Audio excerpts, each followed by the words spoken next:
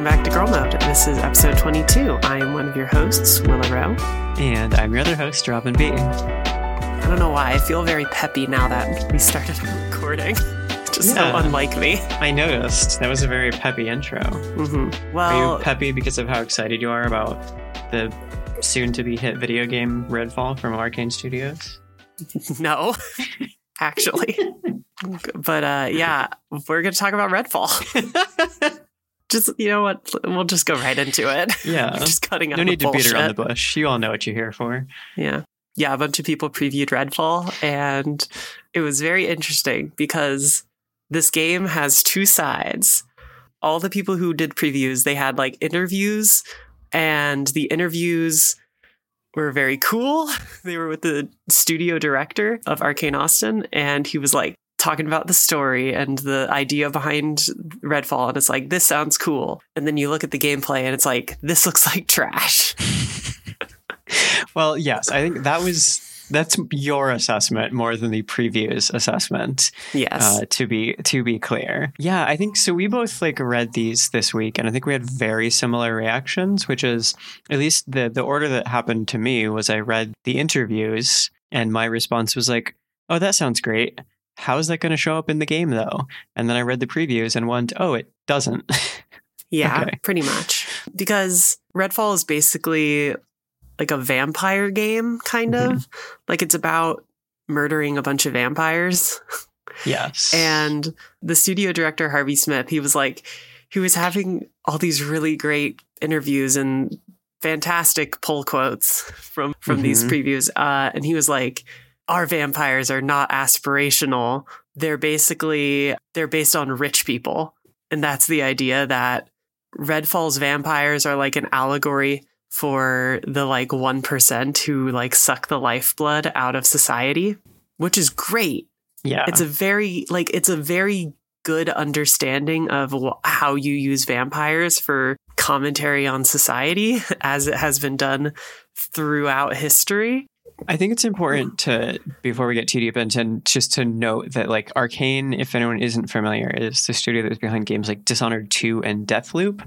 And I think that is a big part of why I think before this current cycle of stories, we were both kind of not that impressed by what we saw, because it's a studio that has a history of, at least as far as Dishonored goes, of very story focused shooters, and the story is the big thing. And so when they showed off this game, Redfall, that looks like Left 4 Dead with vampires, it was kind of like, oh, they're just, sort of leaving that behind. So I think, at least me, when I saw these interviews, I was like, that's the kind of thing that I would have expected from Arcane, this using vampires as a kind of metaphorical tool. But that's what also makes it kind of seem so odd, because none of that seems to show up in the gameplay. Yeah, and I think it's interesting to note that this is Arcane Austin, who Arcane Austin, they were the developers of Prey, of the 2017 Prey.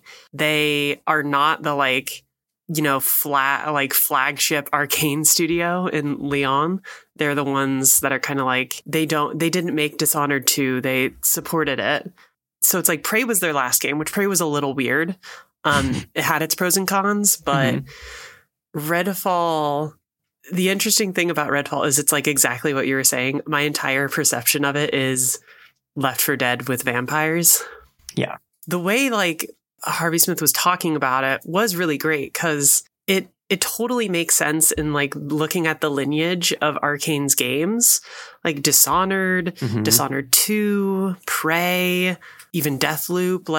Narratively, they clearly have a through line where all of their themes kind of have to do with looking at institutions of power and groups that take power for themselves and how it inherently manipulates the rest of society, and even sucks out the life of entire cities. I think one of the cool things about the Dishonored games is depending on how you play, the world becomes more diseased and ravaged because you're being a crueler player. And Deathloop itself is about a time loop society that was made because it's about living opulently. So it's doing this and having it be tech bro vampires, kind of. Yeah. Literally, that's the story. Is there's a startup in Boston or somewhere in Massachusetts that's like making, It's rich in people Redfall, essentially immortal. Massachusetts. Oh, sure, whatever. The fake like town, but that's why making it's rich called people Redfall. immortal, and that's how they become vampires. So literally, they are vampires created by tech bros. Yeah. In the digital trends preview, he talks like, so vampires seemed like the perfect metaphor. Science-based biomedical startup vampires fit right into a world with Theranos and Palantir, which is cool. I love this idea. Totally. But I do think, like, looking at it, the gameplay seems, it doesn't seem like the gameplay supports any of this. Yeah. is the opinion that I have. It's really interesting reading. So some outlets like combined their like gameplay preview with an interview, and some ran separate sort of previews pieces and interview pieces. And it's really interesting to see when those two pieces are separate. The interview piece is so exciting and has so many interesting ideas and talks about like all these things that make me really want to play the game. And then the preview sounds like nothing I have any interest in touching whatsoever. And even the previews that are pretty positive, like Geo's from Digital Trends, which is a kind of combines like the gameplay preview with the interview stuff. And I think that also is one of the pieces that got like kind of the best quotes from Smith. Even that one, it does kind of go on to say at certain points, like, well, yeah, I mean, those ideas are really interesting. Didn't really see too many of them in the game. And to be fair, like this piece is very positive. It's like generally very positive on the game. Certainly, I think more than either of us is feeling about it. But even those are kind of drawing this separation between like, oh, there's some interesting ideas in here, but it's not really clear how they're actually being expressed in the game. And I think we both compare it to Left 4 Dead is because it seems like that's kind of what they've been going for a long time. Like it's supposed to be, you can play in co-op with like 4 people and explore the world and all the like mobs of vampires. It's one of those things where you call them vampires, but it's like they can just be anything. Like they're very similar to Left 4 Dead zombies, where it's like, oh, well, there's different types and you have to, battle them differently and whatever. But they don't seem to really actually matter to the like more interesting narrative that they imply as part of it. One of the things that I think is like really interesting from the previews is that, a lot of people talk about how like this game has been kind of pitched as a co-op game. And one of the big responses, I think, like, especially from me is like, why is this a co-op game? Like Arcane is known for creating incredible like single player experiences. So like, what is it adding? And then all the previews, they like had the people play solo, which is I found that very odd. Yeah, which I think the preview that I thought was really interesting was PC Gamers from Robin Valentine, who they talk about how they like played solo, and playing solo makes the world feel even more empty, and like without having other people around, it just feels like you can see how clearly this world is kind of like poorly designed. Yeah, which is particularly disappointing coming from the studio as well, because that's sort of the thing that made, Dishonored and Prey and all of those games like so interesting, is that the worlds were full of detail, of things that told story on their own. And so if that's not present in this game, and the story is something that's kind of implied but not necessarily expressed, like this idea of vampires created out of rich folks to both literally and metaphorically drain people of their lives. It's like, what is there to grab onto, It's very interesting to me because Redfall is like an open world game where none of Arcane's games have been open world. Like there are some larger maps, but like one of the great things about them is that all their maps feel like incredibly intricately designed levels that are so thought out, because they really like, most of Arcane's games are really heavy on the like immersive sim style thing, where you have powers and tools that allow you to manipulate like enemies or manipulate the environment and just play smart to do interesting things. Like the biggest example I always think about is the Clockwork Mansion in Dishonored 2. Like there's a reason people always talk about it, is because it was like so expertly designed and like overall, it's a rather small level, but how much details layered into this level is just like astounding. And there's so many different ways you can go through it. And instead of carefully designing a smaller space, it seems like the impression is that they messily designed a large space. Yeah, I don't know. This really like is making me think now of how much is potentially being sacrificed to turn all kinds of games into open worlds. Like, I don't know, it just becomes such a trend that it feels like, not to say that it's people are jumping into it without thinking about it or without, just because it is a trend. But it does seem strange that like even studios that are very well known for creating these tightly controlled worlds are going like, well, let's make an open world. And it's like, from this point, like from the coverage that we've seen of it, it's not really clear what that's even intending to add to the experience. Because it seems like it's not really adding anything. And it just makes me wonder, like, why go this direction then? If it's not your strength and there seems to be nothing particularly inventive that you wanted to try with it, it's like, why follow this path then in the first place?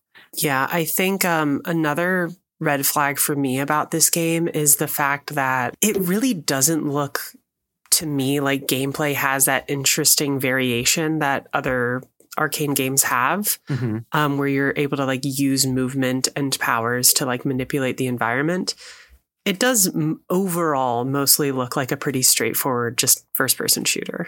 Yeah, I mean, there is like, there are these multiple different characters you can play as, and they all have different abilities. And maybe when you do have people coming together in co-op, it will come, those will be able to combine in interesting ways. But yeah, I mean, like from what I've seen, they don't seem to be the case, because that stuff like that depends on very carefully crafted levels that give you opportunities to use those powers and interesting enemies that have patterns that you need to kind of disrupt and fight against with your abilities.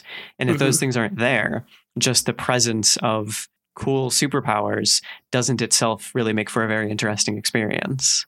Yeah, I think overall, one of the sentiments that I think seems accurate from the PC Gamer preview is in the last paragraph, Robin says, developed during the pandemic and other change and upheaval at the studio, and surely shaped by Arcane's struggle to find mainstream commercial success with its excellent immersive sims, Redfall seems to me to bear the scars of a troubled development.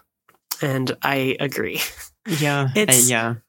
I hate to compare it to a game that I absolutely think will be 100% garbage, but I don't think Redfall is going to be that great either.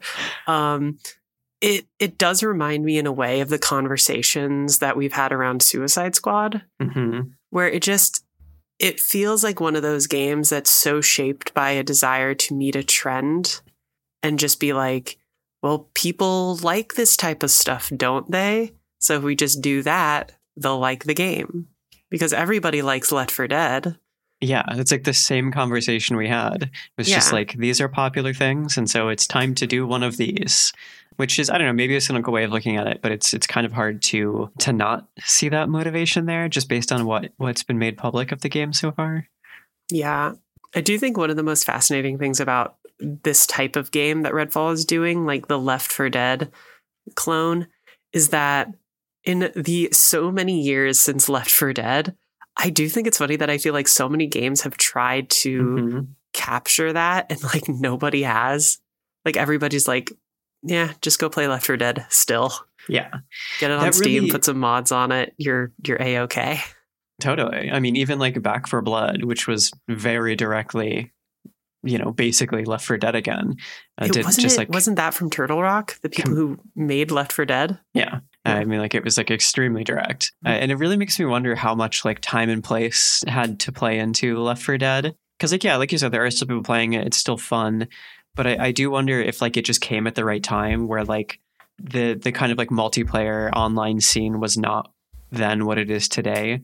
And it's just like people were hungry for that kind of thing. And it was a new idea. Like, it's even the games that were playable online were very competitive. And that's like still very much the case today. And so just the sheer fact of there being this strange, like small co-op game was interesting, And that also makes me wonder like how much the sort of shift of the sort of idea of multiplayer is almost always used for competitive games as opposed to cooperative ones. I wonder how much people are just not hungry for that. Like people just are trained to expect like online games are competitive. And so when they see a co-op game, it just doesn't grab people's attention in the same way. Mm-hmm. But it is also still like unavoidably the case that like recent games that have tried that same pattern just haven't really been interesting enough to like get people engaged. Which is, yeah, I don't know. It's kind of sad. Like I'm always more interested in co-op games than competitive, and it makes me really want to see someone revive that again. I just I don't think it's going to be Redfall. I feel like the issue is that also the idea of what a co-op game should be is kind of evolved. Like honestly, thinking about it, I think the replacement is like Destiny 2. Yeah. Because like that's the kind of game where it's like, yeah, you just, hop on with friends and you do some missions. Right. And you can jump in and out of games. Like matchmaking is such a bigger deal now. You can jump in on your own and still be matched with a team. That idea that you can do some things on your own and then have friends come in for part of it. It's a very different experience now. It does speak to something that I think was interesting in the PC Gamer preview also, where they talk about the open world feels so like directionless. Where a game like this that seems to be so clearly designed to be played with friends kind of needs more structure, which is like why Left 4 Dead or the idea of like a Destiny where you can do like specific missions works better because you're not just like aimlessly wandering around like, I don't know, what are we supposed to do? Yeah, that makes me think of our experience playing Diablo last weekend, which is like if there wasn't a giant glowing quest marker to follow, we would have had no idea what was going on, because that's also a world that doesn't really, it's not structured in a way to like tell its own story and lead you down a path. And it feels like Redfall is sort of following the same thing where you need some kind of guidance to get you where you're going, because from the sounds of it, the world itself isn't interesting enough to point you in those directions on its own, which is a real bummer. Yeah.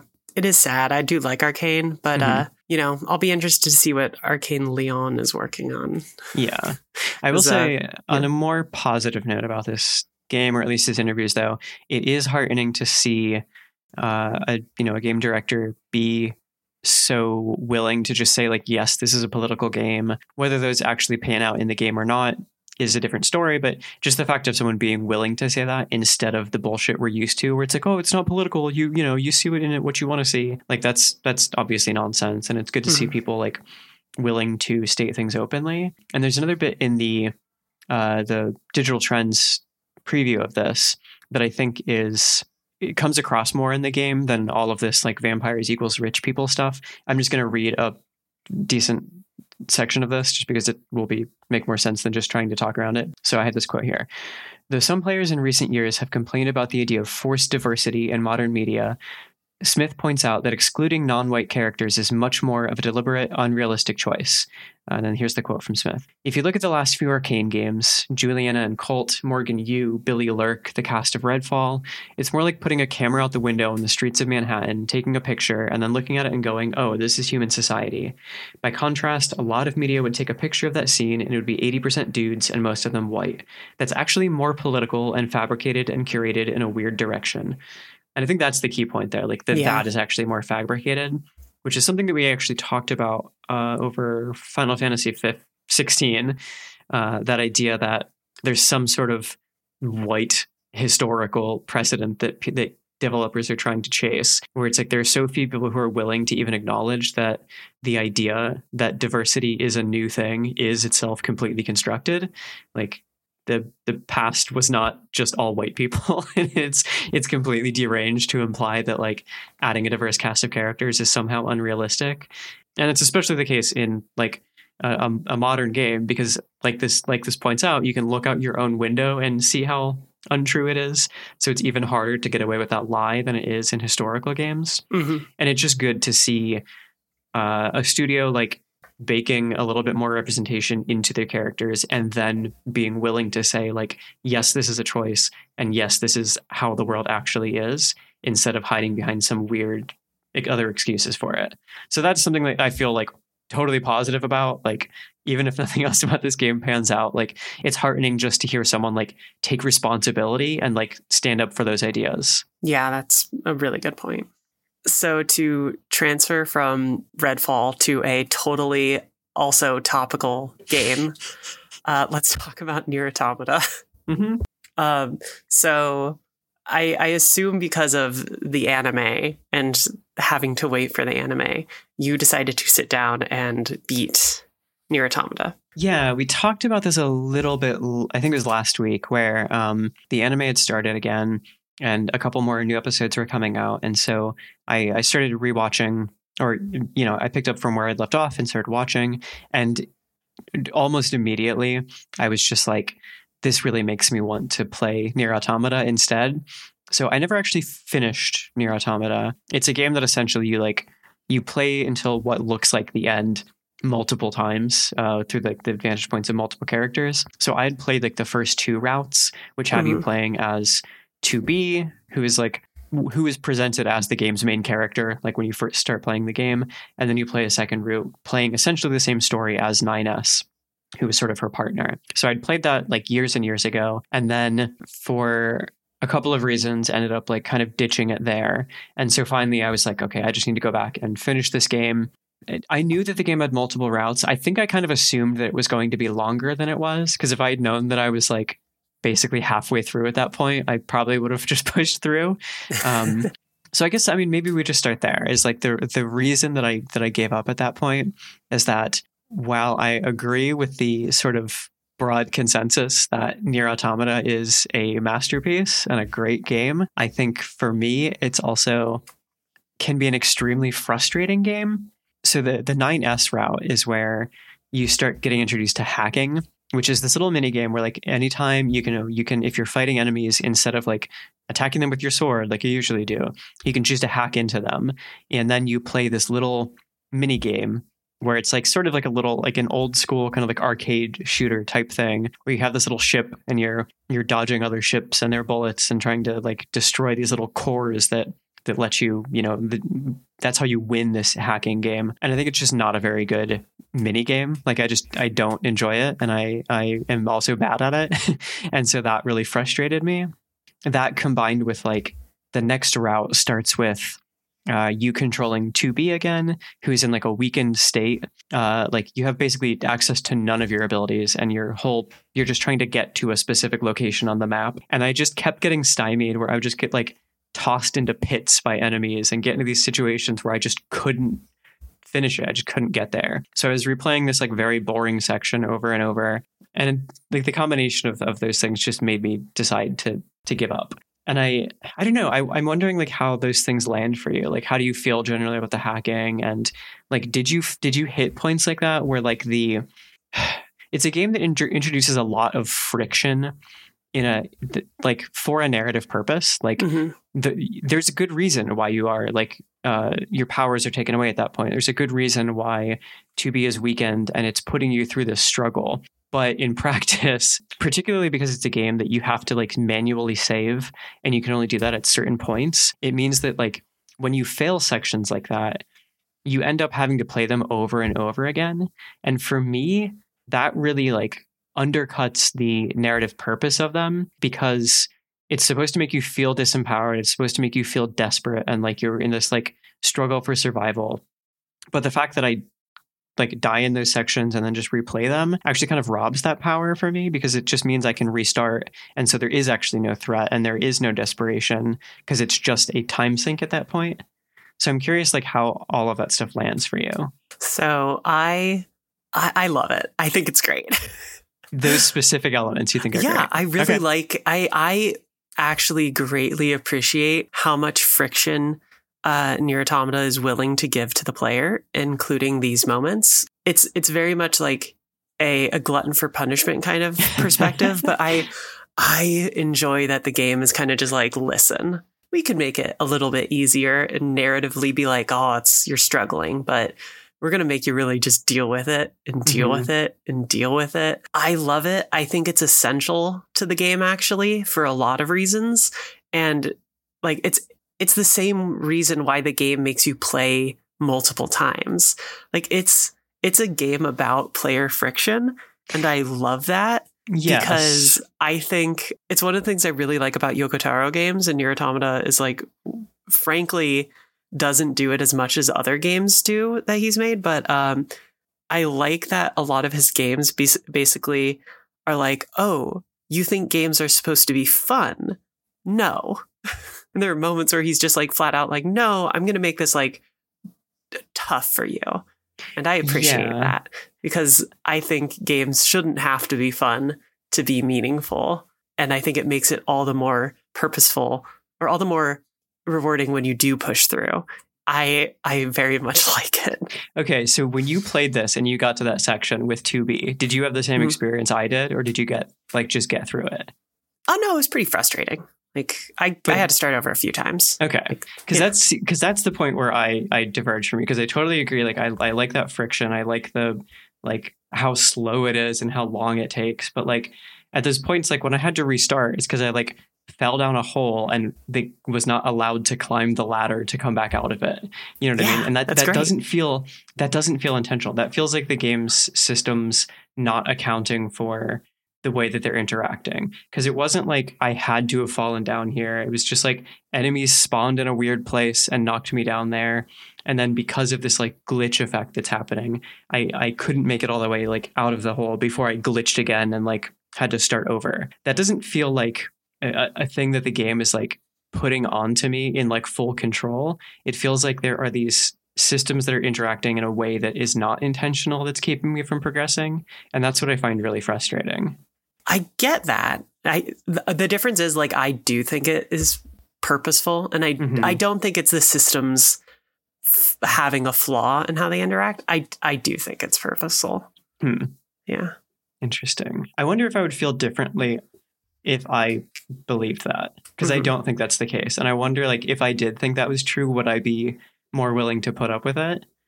Maybe. But as it is, I don't think it's true, and I don't like it.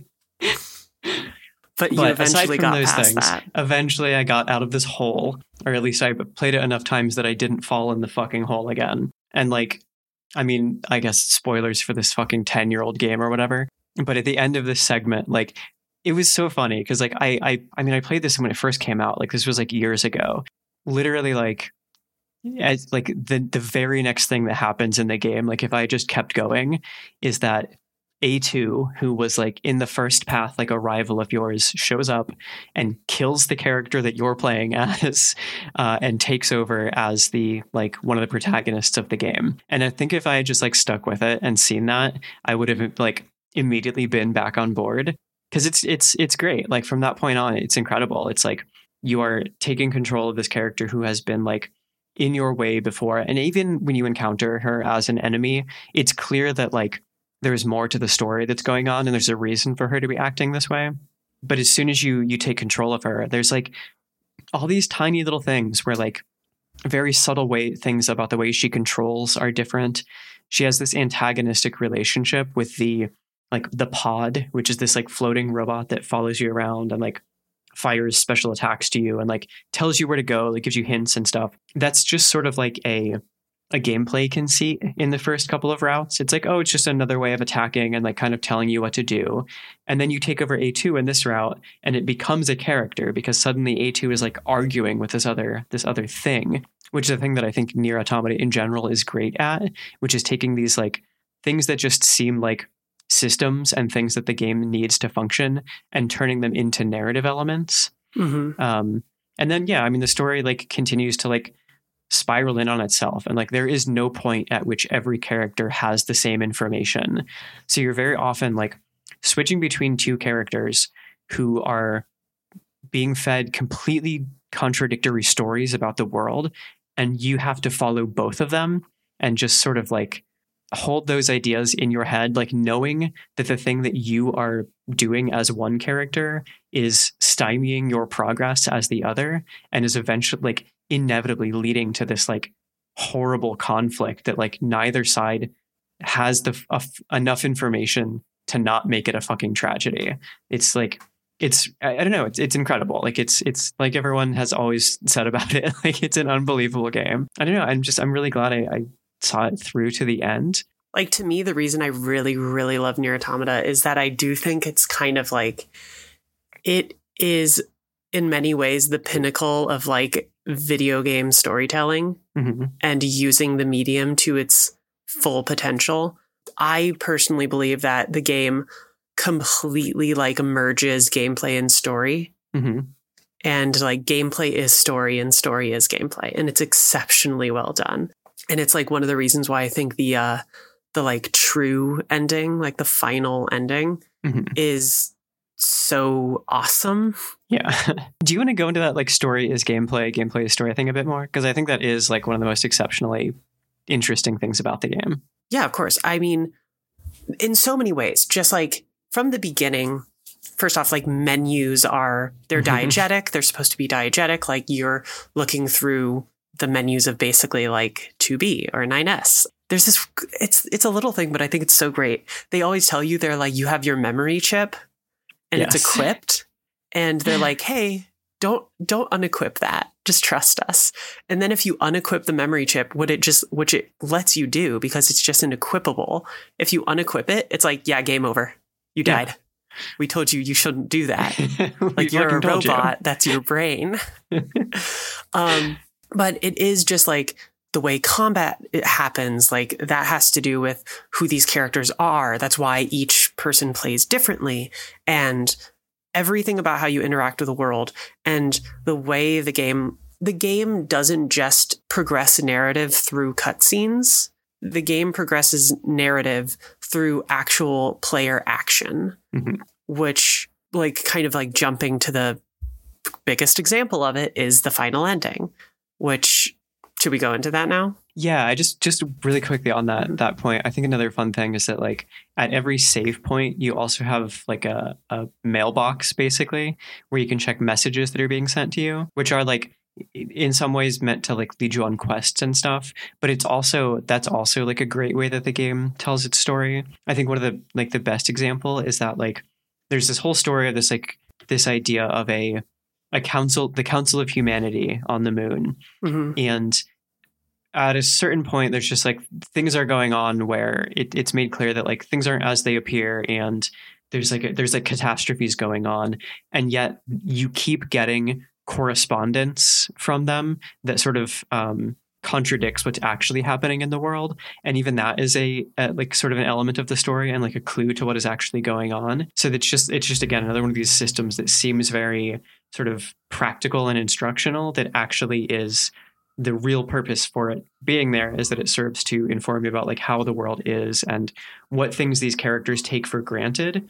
It tells you like the things they've been lied to about. And I think that's really fascinating. But yeah, the final ending is like, I mean, I don't know. Tell me what you think about it. It's like a huge staggering like moment of like gaming as a medium, I think. Like it's so incredible. Yeah. So it's basically like you get to the credits and the pods start talking. And they're kind of having a conversation, which also like implies that they have started to get consciousness, which is also just a great part of the narrative, because the whole narrative has to do with like what makes us human or conscious. And even though the androids are basically machines and the machine life forms are machines, you always still see the pods as like robots. Yeah. Kind of like unequivocally. But at the end of the game, it's like, no. They are also more than that. They're like learning and evolving, but they're having a conversation and they're like, hey, maybe we should like try to change shit. And you do this shooting game where you have to shoot the credits. Like you're destroying the names of the people who made the game. And it asks you to help people. Do you want to delete your save? Or well, you just did it like last night. Yeah, I just did it.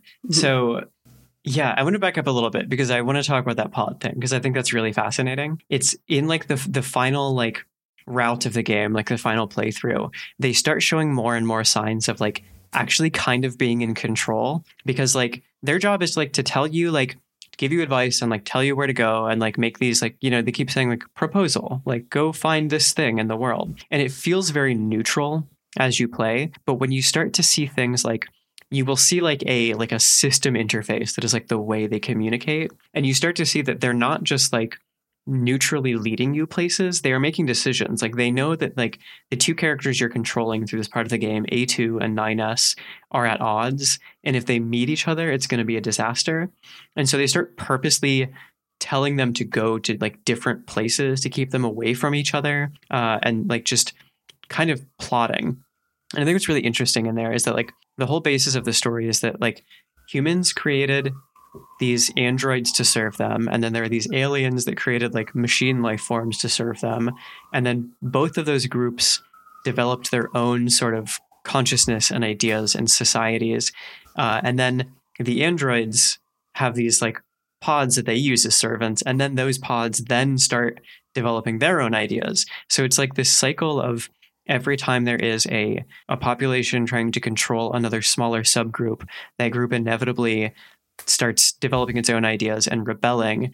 And it's, I don't know, it's just a really interesting way of seeing that cycle continuing and seeing the way that like as an android, you are being used, but you are also using another conscious being. So there's like all kinds of interesting ideas there. But this final ending, so that sort of like last route of your game basically has like 3 different endings for you to achieve. And the last one is basically like deciding to end like this whole cycle, this whole organization that you're working for. And then, yeah, I place the credits again, which you've seen like 4 times at this point, if you've like played through all these routes. And it turns into like a Galaga type game where you're shooting all of them and blowing them up. And every time it's like, it's very like, it's quite tough and it goes on for a long time. And if you die, it keeps giving you the option of saying like, do you want to give up or do you want to keep going? And these warnings keep getting more like sort of mocking in a way, and they like telling you like it's just give up, like it's too hard for you, like don't keep blah blah, all this stuff. And eventually you start seeing like along with those messages that are like with telling you to choose to continue or not, you're seeing these other messages that start coming up, and some of them are also kind of mocking and some of them are very encouraging. And I was actually like, we were talking at this point, like we were on a call, and I like the moment that I realized those messages are actually from other players.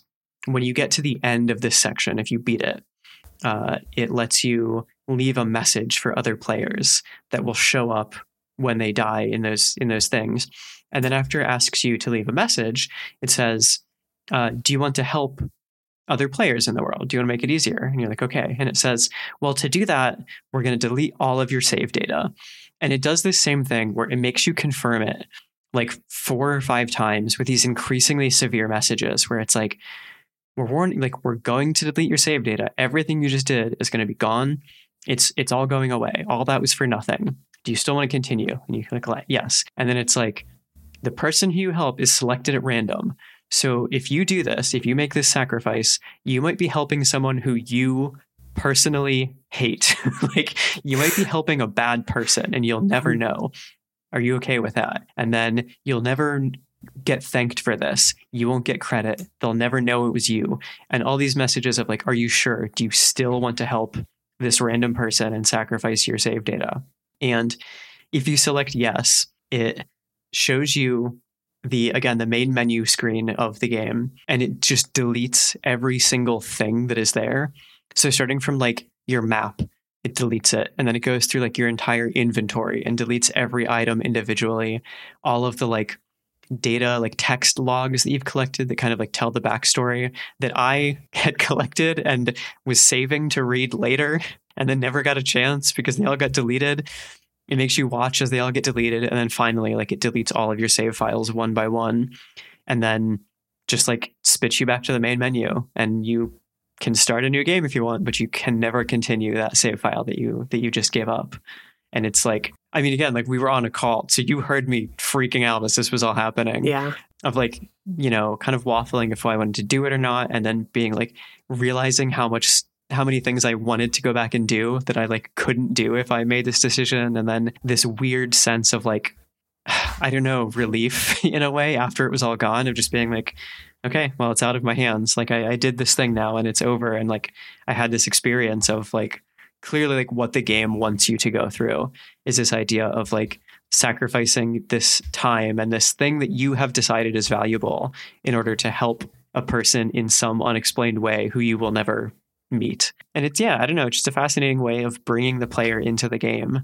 It's something that I really love. And I do think of this moment as like arguably like the best moment in gaming because it does something that a lot of games attempt to do or don't know how to do or are afraid to do, where it looks at the player and it's basically like, listen, you're going to have to put something real on the line right now. We're not just going to like fuck around and pretend like you're making a big decision. You have to commit to this. We will not let you pick up this game again unless you start over. Are you willing to do that for like no thanks? It's really smart, and it breaks down this barrier that I think so many games haven't been able to do, where you have to physically make a choice as the player, not as a character, to choose to do something good. And there's so many parts of it that I also love, like just thematically, the idea that to let these characters kind of like break the cycle and get the happy ending, almost not quite a happy ending, but like arguably a more hopeful ending. You have to destroy the credits. Like you have to destroy the names of the people who made it, and you have to delete your save, deleting your mark on this. And it's like, it's clearly, you can tell there's a message about like the cycle of the game is the cycle of violence, and the idea that like the player and the developer have a hand in this. And the only way to like move on is to consciously, as the player, be like, I'm done. Yeah. And to let these characters have a life after. Like, it's such a weird thing to think about in a metatextual way, but it's like letting the characters live a life beyond the like input of a player. Yeah, I mean, it makes you a participant in the story, you as the player, in a way that's really fascinating. I'm thinking of this now also in the context of something that we talked about for a little bit when we were talking about Diablo last week, which is that idea of like, how do you make it meaningful to encounter another player in a multiplayer game?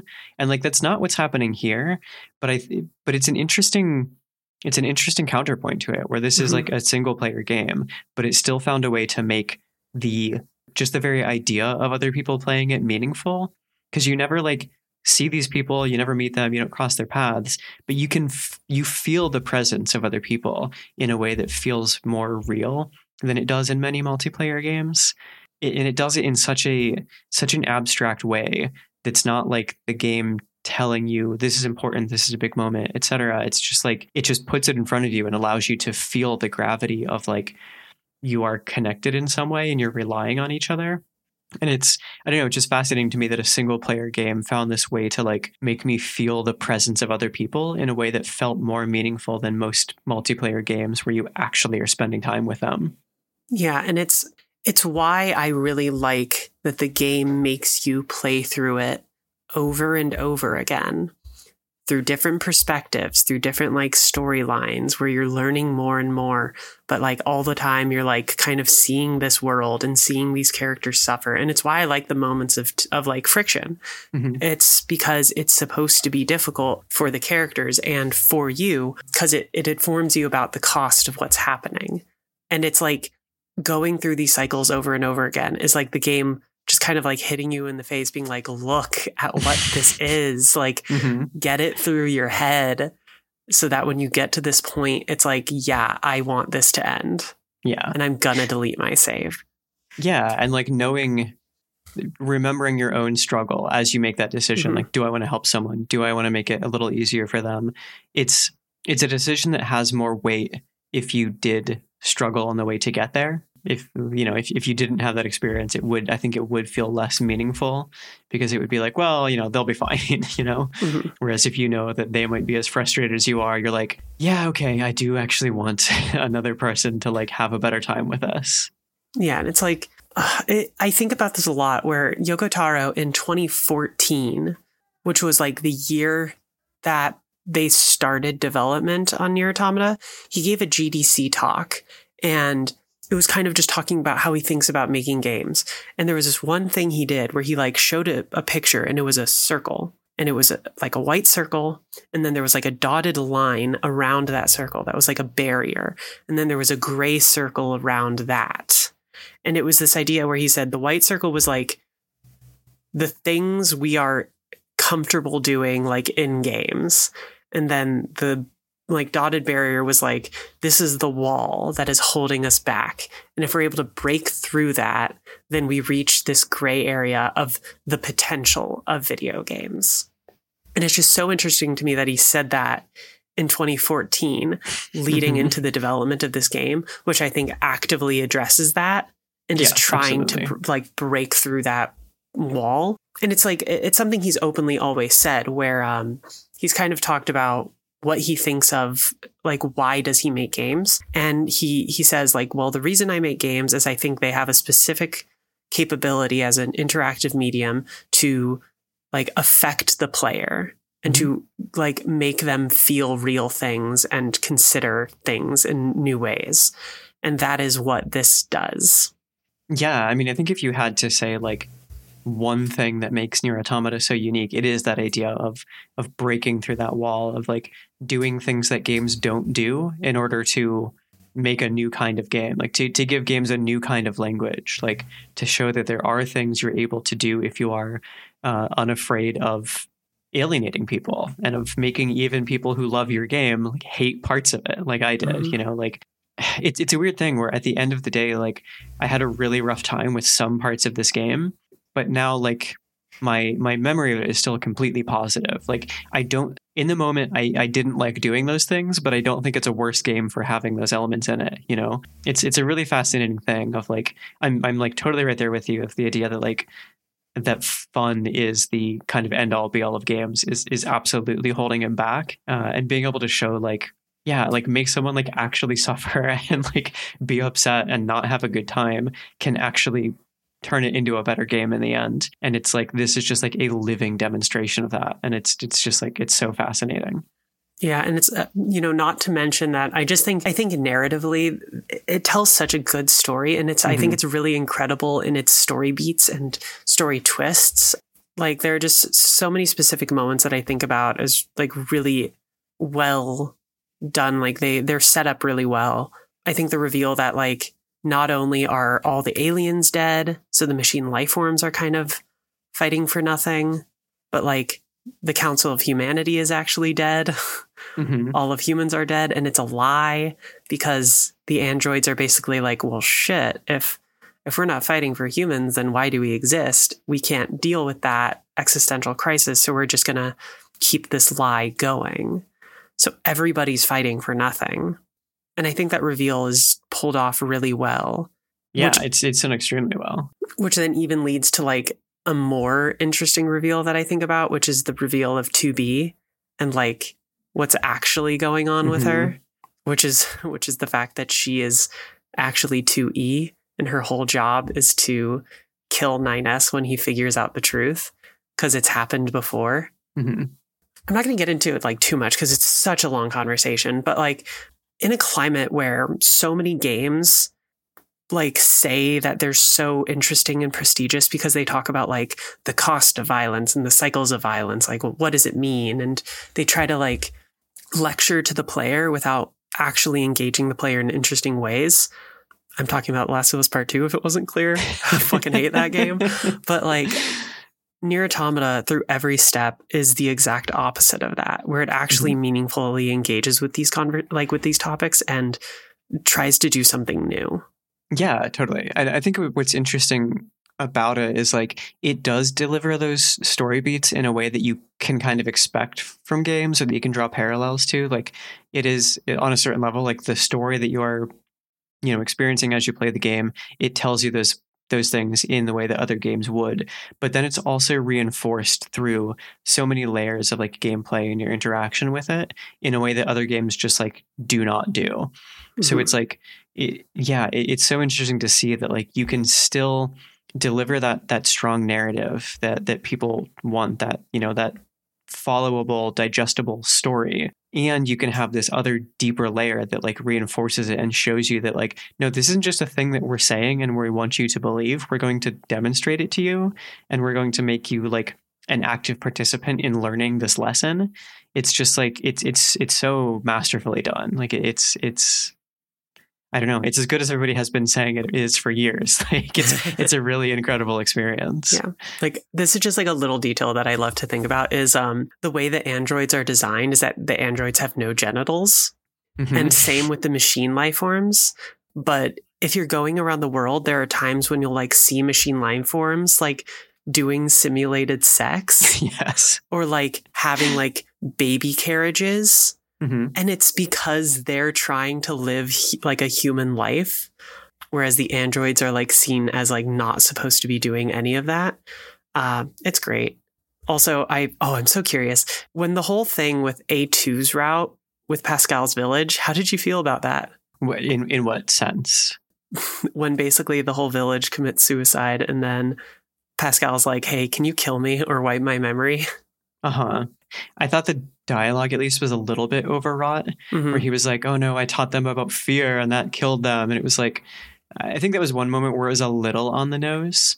But I do think it is interesting where Pascal is this character who has read, I mean, as he names himself Pascal, like he's read a bunch of human philosophers and he's trying to pass on these ideas of humanity because he thinks it will make... There's an interesting thing there where the machine life forms who break off from the control of the aliens, who like disconnect themselves from the network, they sort of start to emulate humans. Like the point of the machine life forms is to destroy the humans. And so when these ones disconnect and decide to become peaceful and pacifistic, they also sort of like start empathizing with their former enemy and trying to take on their traits. And in a way, it seems like they start to view humans as superior to machines because they're like trying to emulate them. And so Pascal takes that to like such a further extent where he's reading this philosophy and he's teaching the ideas of like human philosophers to machines. And the end result of that is like they learn about fear. And so when things become what they seem to be hopeless and there's no way out, all of these machines kill themselves as a result. And I think it's just such an interesting idea to see like these machine life forms that we for most of the game have been seen as like these killing machines. By becoming more human, they actually become vulnerable and less willing to fight for the things they believe in, and like more like the idea of fear, the idea of seeing themselves as limited in the way that humans are, makes it so that they can't appreciate what makes them different as machines. I don't know. It's an interesting moment. I think the script of it is a little like blunt, but I think it's a really fascinating moment. And then you can choose to like wipe Pascal's memory, which you do through like that hacking game.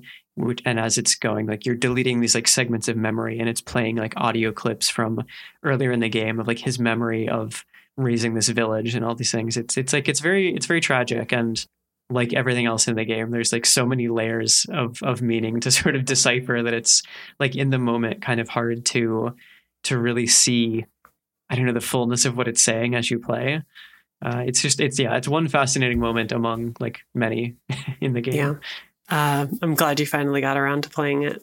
I love this game. Yeah, me too. I can't believe it took me this long, but I'm really glad that I finally did. I feel like there's so many moments in it that just like, just really, really blew me away. It's a great example of a game that continually sets up like all games are based on rules, and like the point of a game is to tell you like how to play it and how the world works, and then to kind of set you free and in that world, and like you follow the rules that you've been taught in order to beat the game. And this is an example of a game that continually sets up all those rules and then breaks them over and over and over, but never seems to do it.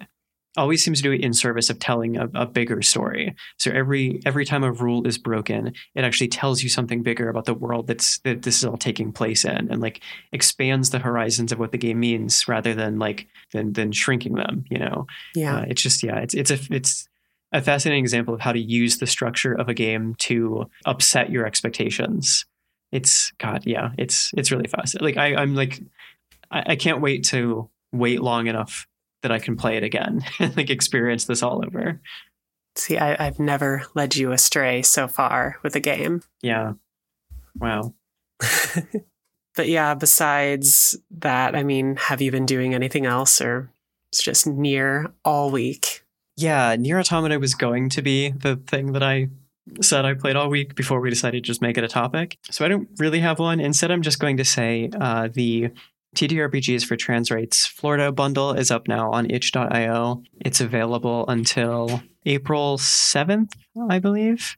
So you have a couple weeks left to grab this. I interviewed the person who curated another version of this bundle last year, and it's the same deal. It's like there's 500 games in this bundle that you can get for a minimum donation of $5.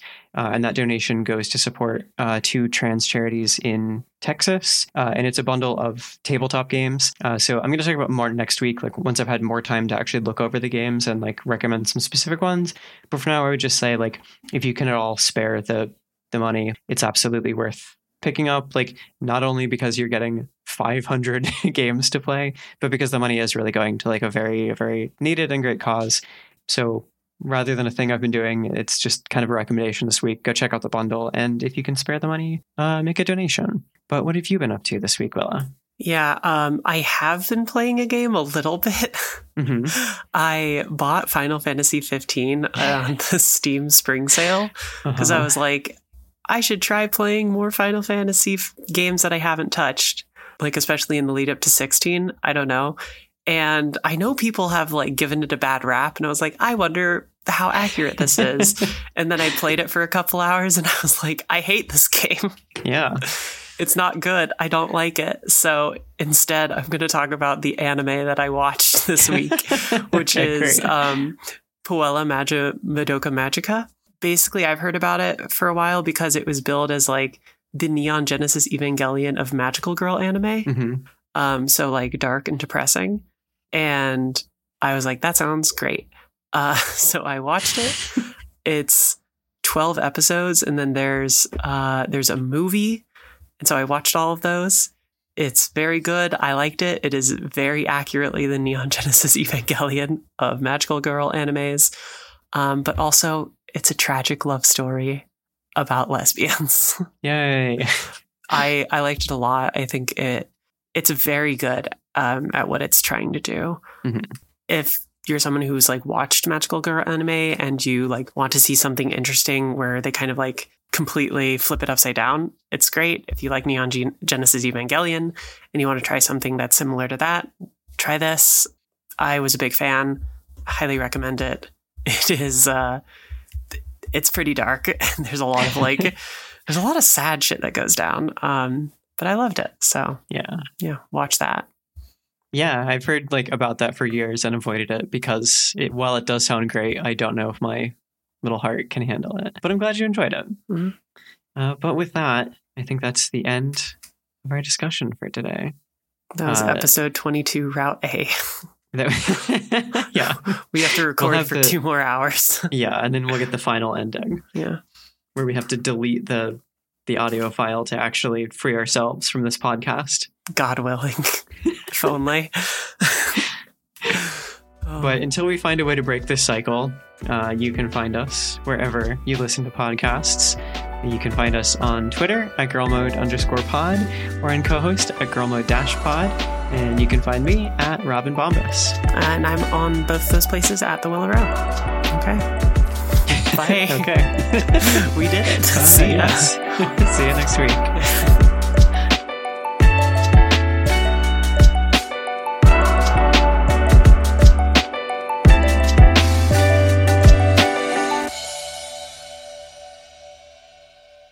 Yeah. Okay.